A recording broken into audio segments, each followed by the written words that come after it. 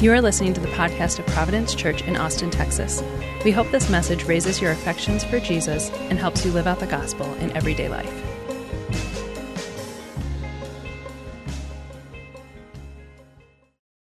Well, Jesus loves me. This I know. For the Bible tells me so. Little ones to him belong. They are weak, but he is strong. Yes, Jesus loves me. Yes, Jesus loves me. Yes, Jesus loves me. The Bible tells me so. It's a song that a 3-year-old can learn and enjoy. If you have kids, maybe it's the first song you taught your kids. Unfortunately, it's a song that a 3-year-old can more readily and easily believe when they sing it. Unfortunately, even though the overwhelming testimony of the Bible is that Jesus indeed loves us, I think we struggle to believe that in our everyday lives. I think we struggle to live in light of Jesus' love for us. And the reason is we're jaded, aren't we? We're cynical. We've seen too many love relationships come and go, and it's made us cynical about love. Even this week, we saw Chris Martin and Gwyneth Paltrow consciously uncouple, even though they love each other more than ever, they said. We can't quite compute what it means to love one another and go your separate ways. And so we've heard I love you before, and then we've seen the other person fail to or be unwilling to deliver on those promised words of love. We know the fickleness of our own love. We know that more often than not, we choose to love ourselves, rather than love other people. And so we ask ourselves, is there such a thing as unbreakable, eternal love, the kind of love that Jesus claims to have for us? And we ask ourselves, how do I know, really, that Jesus loves me, that his love will last, that his love will never let me go? Over 20 years ago, I heard Dr. John Hannah, who's a seminary professor, speak about this passage in John 18, the arrest of Jesus. And I remember John Hannah saying something like this: you learn a lot about the love of someone in the crucible of inconvenience.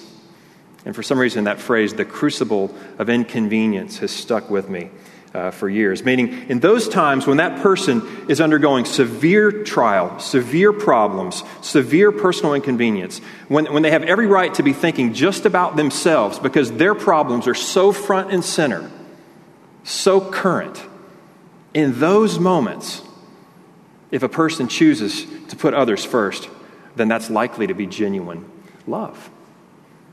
And in the arrest of Jesus, which we're going to look at this afternoon, you have the crucible of inconvenience. And we're going to look at Jesus' arrest. And as we do, I want you to have this question in the back of your mind. Is there enough evidence in this little scene that probably only lasts a few minutes, the arrest of Jesus, is there enough evidence there to be convinced that Jesus loves me? Look at John 18 again, which Ron just read from. John 18. Throughout we've been looking at the Upper Room Discourse, which is John 13 through 17. And throughout that, we've seen that Jesus loves his disciples. John 13:1, when Jesus knew that his hour had come to depart out of this world and go to the Father, having loved his own who were in the world, he loved them to the end. John 13:34, just as I have loved you, you also are to love one another. John 14:21, he who loves me will be loved by my Father, and I will love him. John 15:9, as the Father has loved me, Jesus said, so I have loved you, abide in my love. John 17:26, Jesus prays, Father, I have made you known to them so that the love that you have for me may be in them. So Jesus has loved his disciples with his words. He's taught them, he's comforted them, he's counseled them in John 13-16. He's loved them with his prayers.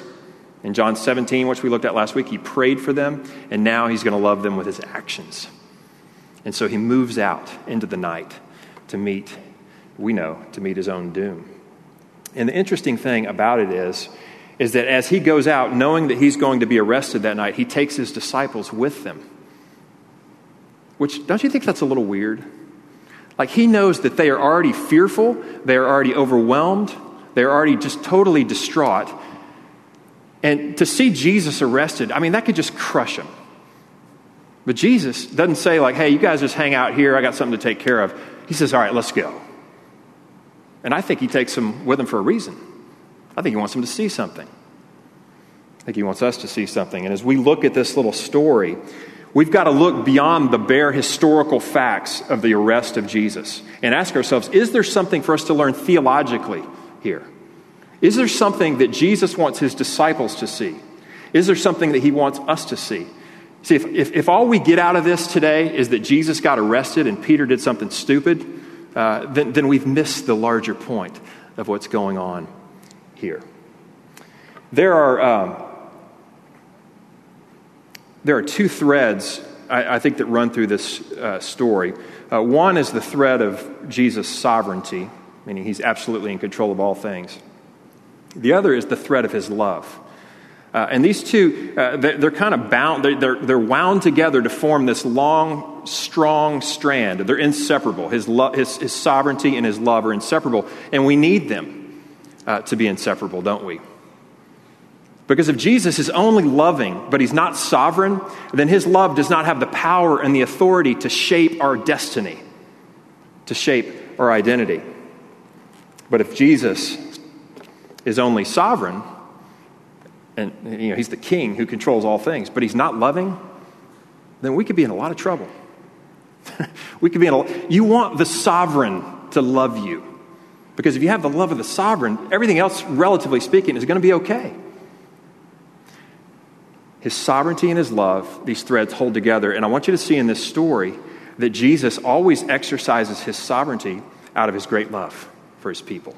Let me show you what I mean. Look at verse 1, John 18, verse 1.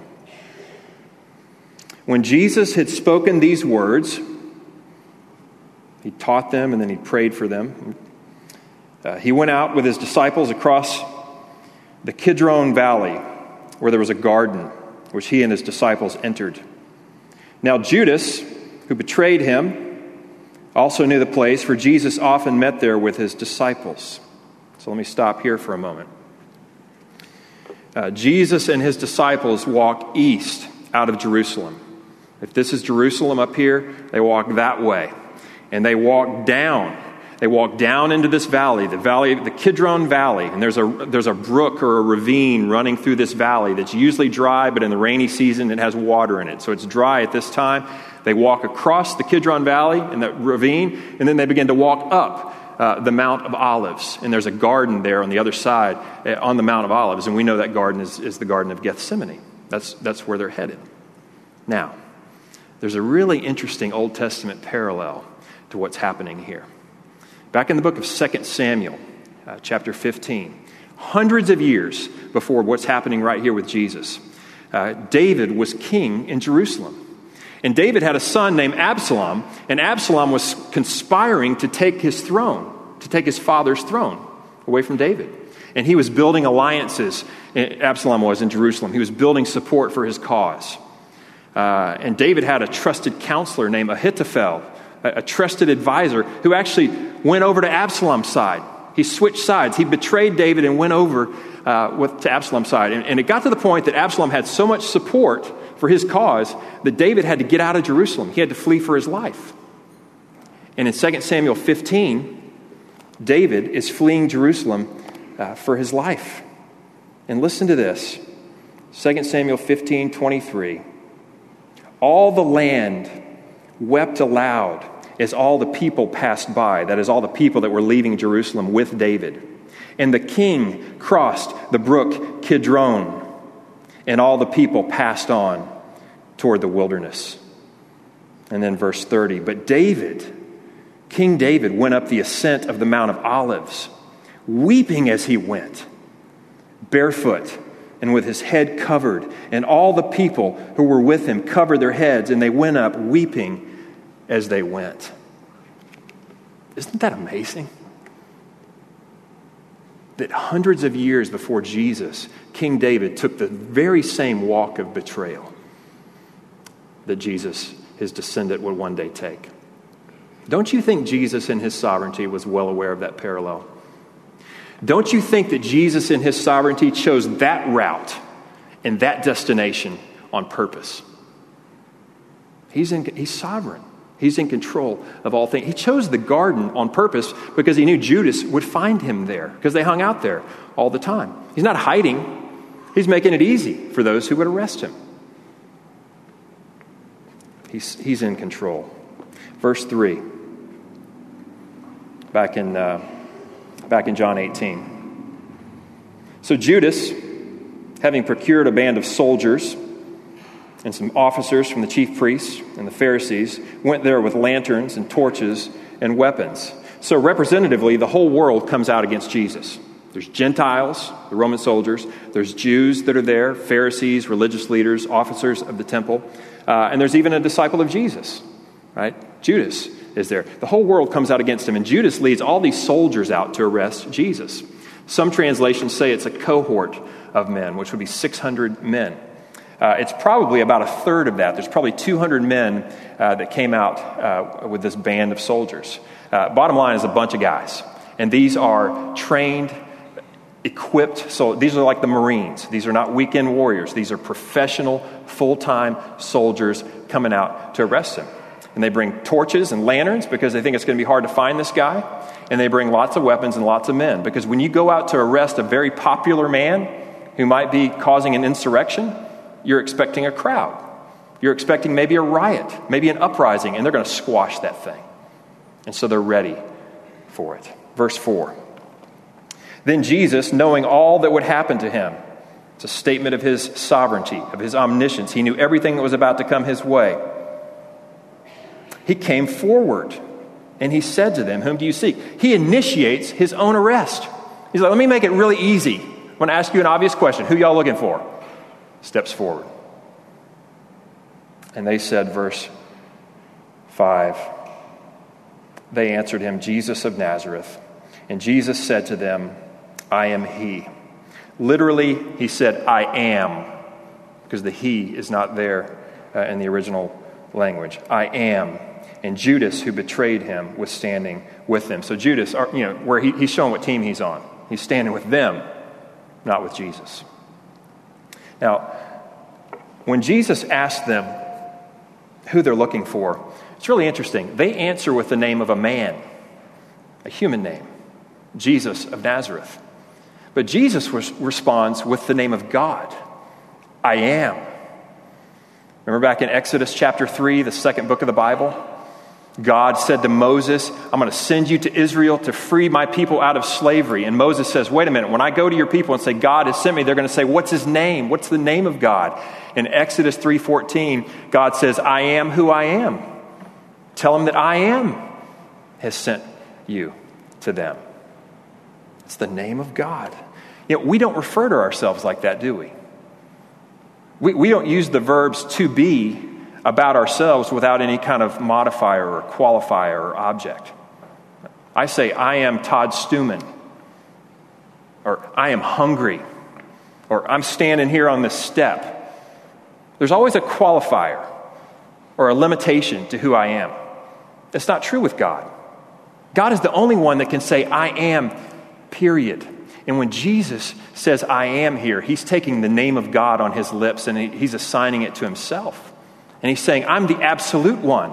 I'm the eternal one, the one who is always and will always exist. I am the sovereign God. That is what Jesus is saying here. How do we know? Look what happens in verse 6. This is how we know. The very next verse. When Jesus said to them, I am, they drew back and fell to the ground. Now, this is not just like a moment of clumsiness where they're like, whoa,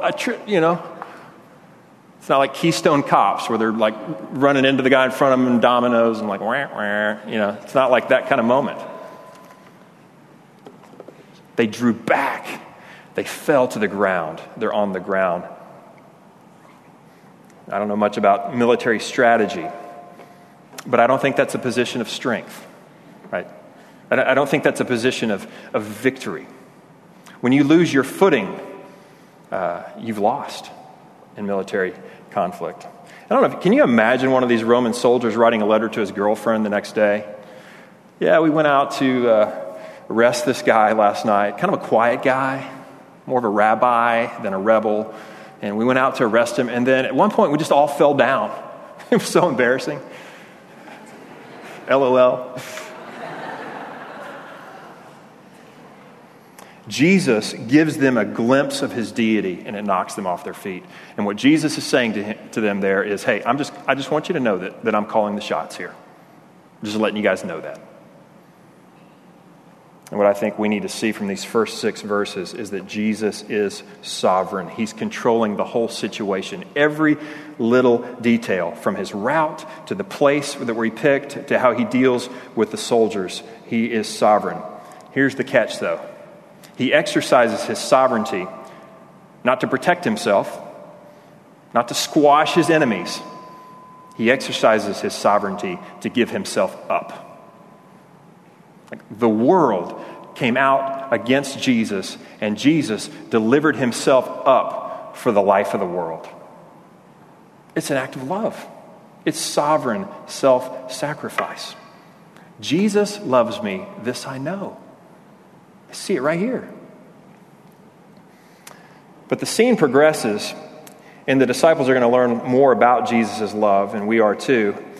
The focus of his love is going to begin to narrow. He loves the world, and he's showing that here, but it's going to narrow a little more here. In verse 7, look at verse 7. Apparently the soldiers got back up. They got knocked down, but they got up again. Some of you don't know me, but I tend to think I assign songs to everything. And for some reason, for years, I've not been able to read this without thinking of that song. I get knocked down, but I get up again. All right, it's a terrible song because it's from the 90s. All right, it has nothing to do with the sermon. I just wanted you to know that I think of that. They're back up. They're brushing themselves off. They're straightening their swords or whatever, and their armor. And Jesus has their attention now.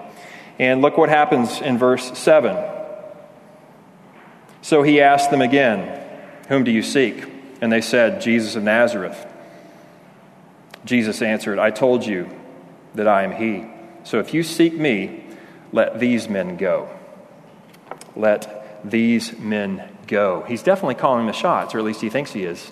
Like, when does the prisoner ever get to tell the police who they can arrest? Let these men go. I want you to notice where Jesus begins to focus all his attention and all his care. In this moment, when he has every right to just be thinking about himself. In this moment, when he has every right to be thinking about the horror that is coming his way later on that night. In this moment, when he has every moment just to be thinking about his own fear and drowning in his own fear. He's not.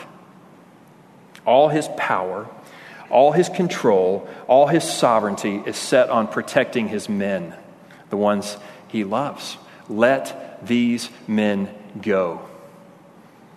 Another way you might interpret that phrase, "let these men go," is "forgive these men." It's the same word.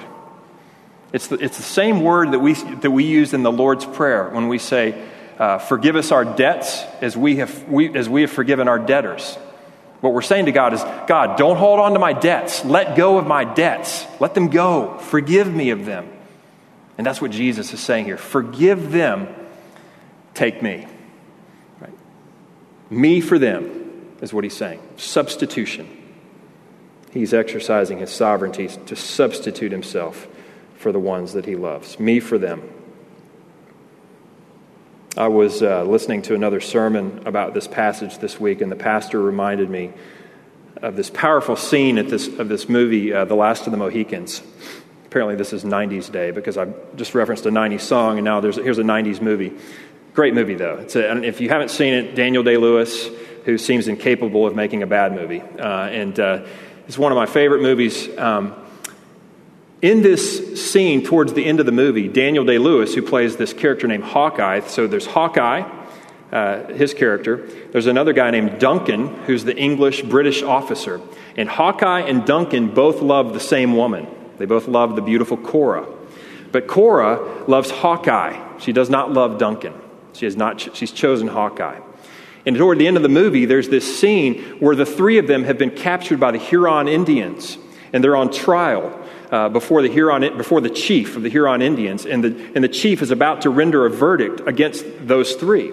And he's speaking the Huron language, but he's also speaking in French. And everybody understands French except for Hawkeye. He doesn't know French. And so Duncan is translating in French for Hawkeye. And the Huron chief finally renders the verdict. And he says, Cora, the woman, must die in the fire for the sins of her father. And Hawkeye and Duncan, you may go free. And the warriors grab Cora, and they start to take her towards the fire. And all of a sudden, Hawkeye realizes what's going on, even though he didn't know the language. And he's like, wait a minute, what? No. Take me, not her. Me for her. And the chief doesn't understand him. And so he says to Duncan, tell him in French. Tell him to take me, not her. And Duncan turns and says something in French to the chief. And Hawkeye's like, did you tell him? Did you tell him to take me? And Duncan looks at him and says, yes. And the chief begins to deliberate, and he thinks a moment, and then he nods, and he says something to the warriors. And in this surprise moment of substitution, they take Cora, and they hand her to Hawkeye, and then they grab Duncan and begin to lead Duncan towards the fire, because Duncan has given himself up for her. He has said in French, take me, a British officer, for her. And Duncan, out of his love for this one who did not love him, died a substitutionary death. If you've seen the movie, he dies in the fire, strapped to a pole with his arms out like this. Substitutionary atonement. Me for her. That's love. That's what love looks like. And that's what Jesus is doing here. He is saying, with all that I've got to these 200 trained soldiers, take me, don't take them. Let these men go. Why does he do this? Verse 9. This was to fulfill the word that he had spoken. Of those whom you gave me, I have lost not one. When did he speak those words? In the previous chapter, when he was praying for him in chapter 17. He said this, John 17:12. Father, I have guarded them, and not one of them has been lost except for the son of destruction, that is Judas. So he says, I've guarded them, I've protected them. And that's what he's doing here in the garden. He's protecting them. He's guarding them. You could say that Jesus is ensuring the future of the church by what he's doing here, because he knows that if these men are arrested, we'll never hear from them again. They'll probably be executed, they'll be left to rot in prison, and at the very least, their faith in Jesus, their fragile faith in Jesus, will be shot. And he's ensuring the future of the church. Jesus exercises his sovereignty to protect and to preserve his disciples. It's an act of love. And he's still doing it all the time. Protecting and preserving his disciples. He's doing it for you and for me. Because what can snatch you away from Jesus? What can take you out of his hand, out of the love of Jesus? And the answer is nothing. Romans 8. Listen to these verses, these famous verses from Romans 8. I'm going to read them in the New Living Translation, which is probably not one you read often, but I really like how this is worded. Can anything ever separate us from Christ's love? Does it mean he no longer loves us if we have trouble or calamity? Does it mean he no longer loves us if we're persecuted or hungry or destitute or in danger or threatened with death? No. Despite all these things, overwhelming victory is ours through Christ who loved us. And I'm convinced that nothing can ever separate us from God's love. Neither death, nor life, neither angels, nor demons, neither our fears for today, nor our worries about tomorrow. Not even the powers of hell can separate us from God's love. No power in the sky above or on the earth below. Indeed, nothing in all creation will be able to separate us from the love of God that is revealed in Christ Jesus, our Lord. And so let me ask you, where do you feel in your life right now? Where do you feel vulnerable? Like, where do you feel unprotected? What is it in your life that has the potential to cause you to question whether or not God loves you, whether or not Jesus loves you? It might be your circumstances that are beyond your control. It might be people in your life, relationships in your life. Maybe it's your own sin. It's like, how Jesus can't really love me after that. I want you to rest in this truth, even this week. Jesus will never let you go. He'll never let you go. Like, if he's gone far enough to say, me for her, Me for him. Won't he go the rest of the way to see you through whatever it is you're facing? Won't he preserve you? Protect you. He exercises his sovereignty to protect and to preserve his disciples because he loves you.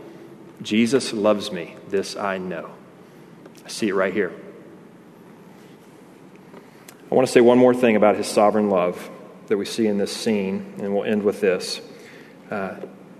Jesus has given himself to the world broadly. More narrowly, he's exercised his sovereignty to protect and preserve his disciples. But his love is going to get even a more narrow sort of laser focus at the end of this scene, and he's going to focus on one guy. Watch this. Look at verse 10.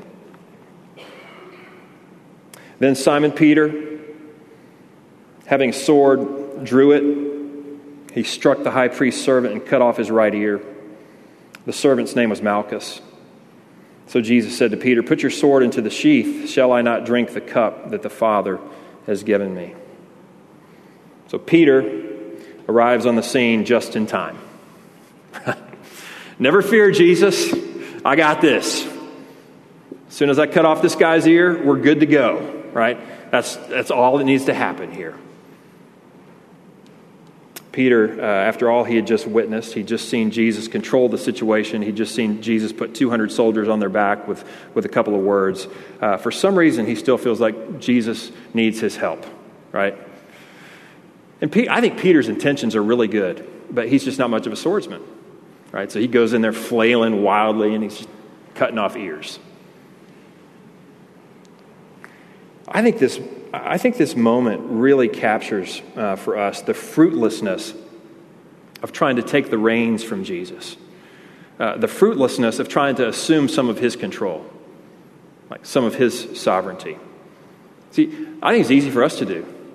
We start to look at Jesus' work in our lives and we're like, yeah, Jesus, pretty good try, but if you look at my life, things are not that great. And so we start to take control. And we wade in to situations that we were never meant to control. So, for example, someone might hurt us or wrong us or even criticize us, and we fight back. And even worse, we might seek vengeance on that person, all the while knowing that that vengeance belongs to God alone. It's not ours. It belongs to him. But we try to assume some of his role. Or we get tired of waiting in our life for something that we desire. Like a spouse, like a better job, like a better house. And so we take control and we rush in to what might be ill-advised situations, or we rush in to what might be ill-advised relationships, assuming some of the sovereignty and control that only belongs to God. And what Jesus is saying to Peter here is, listen, Peter, I don't need you to step in and do my job for me. I need you to trust me. Like in Matthew's account of this, Jesus says to Peter, don't you know that if I need some help, I could call the Father right now and he'll send 12 legions of angels. That's 72,000 angels, Jack, to come and help me if I need it. In Luke's account of the story, Jesus reaches down in the dirt and picks up the guy's ear and just sticks it back on his head. In one way, as evidence to say to Peter, hey, Peter, this is not how we roll. We're not cutting off guys' ears. I'm going to stick it back on. But I think even more to say, oh yeah, did you not think I was in control here, Peter? Watch this. Heals the guy. Jesus is the sovereign one. And he needs us to trust him, not try to take his job from him. But I think this moment also captures the patient love of Jesus. Peter has been in training for Jesus, with Jesus for like 3 years, and he's been preparing for this moment. Like for 3 years, he's heard Jesus say things like, I didn't come to rule, but I came to die. I didn't come to pick up the sword, I came to lay down my life. And I'm going to have to suffer and die so that I can be raised again on the third day. That's my mission. So Peter knew this stuff, right? Peter had passed the midterm exams. He passed all his quizzes. He knew the material. But then the moment of truth comes and he forgets all his training. And he just goes in and he starts hacking at stuff. And I'm really strangely encouraged by that because I'm a lot like that. But you know the most encouraging thing about it is the love of Jesus. Jesus does not blast Peter here. He doesn't just make Peter feel terrible. Instead, he's like, all right, Peter, let's review the gospel again. Right? There's a cup. There's a cup that I must drink. Remember, we've gone over this before. This cup deals with my death. We've talked about it. And he tells him the gospel again. Jesus corrects Peter so gently, so patiently. Isn't that awesome? Like, he never stops discipling his men, even in this most stressful of moments. That's such amazing love. Then in the moment of highest inconvenience, Jesus takes a moment to instruct, to correct, to guide Peter. Jesus is so committed to our sanctification. He is so committed to our growth. He is always discipling us, even in the most trying times, and I think maybe most especially in the most trying times in our life. So if you feel stressed, I've had some moments of stress this week. If you feel stressed, or if you're going through a difficult season in your life, you ought to ask yourself this question: how is Jesus with me in the midst of this? And then what is Jesus trying to teach me, work in me, shape me in, mold me in through this, and maybe even in spite of this? Because he is. He's always teaching us, always discipling us, always cleaning up our messes, always sticking ears back on heads. He's always preaching the gospel to us and reminding us of his grace. He's committed to us to sanctify us and to grow us because he loves us. He exercises his sovereignty to do that. I think the sovereignty and the love of Jesus, they hold together in this text. They're inseparable. And verse 11 is actually the place where it's most obvious when he talks about, shall I not drink the cup that the Father has given me? Jesus has been orchestrating this whole arrest scene so that he might drink this cup. And the cup in the Old Testament was a cup of wrath. The image is it's a cup of judgment. It's a cup of suffering that was to come upon the wicked, the evildoers. Leslie Newbigin says this. He says, as the psalmist and the prophets had said many times, in the hand of the Lord there is a cup, and the wicked of the earth shall drain it down to its dregs. But in the strange mercy of God, the cup of God's righteous wrath against the sin of the world is given into the hands not of his enemies, but into the hands of his beloved Son, and his Son will drink it down to the dregs. Jesus sovereignly orchestrated his own arrest so that he might drink the cup that you and I were meant to drink. So the judgment that you and I, against sin that we deserved, would fall on him. It would be poured out of that cup onto him. Jesus loves me. This I know. We see it right here, don't we?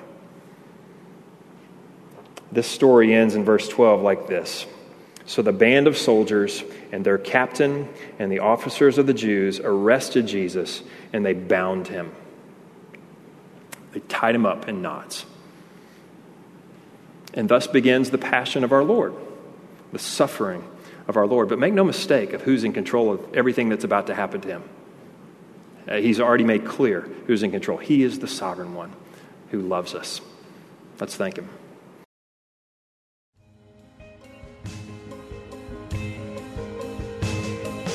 Thanks for listening to the podcast of Providence Church. For more resources and info, visit us online at www.providenceaustin.com.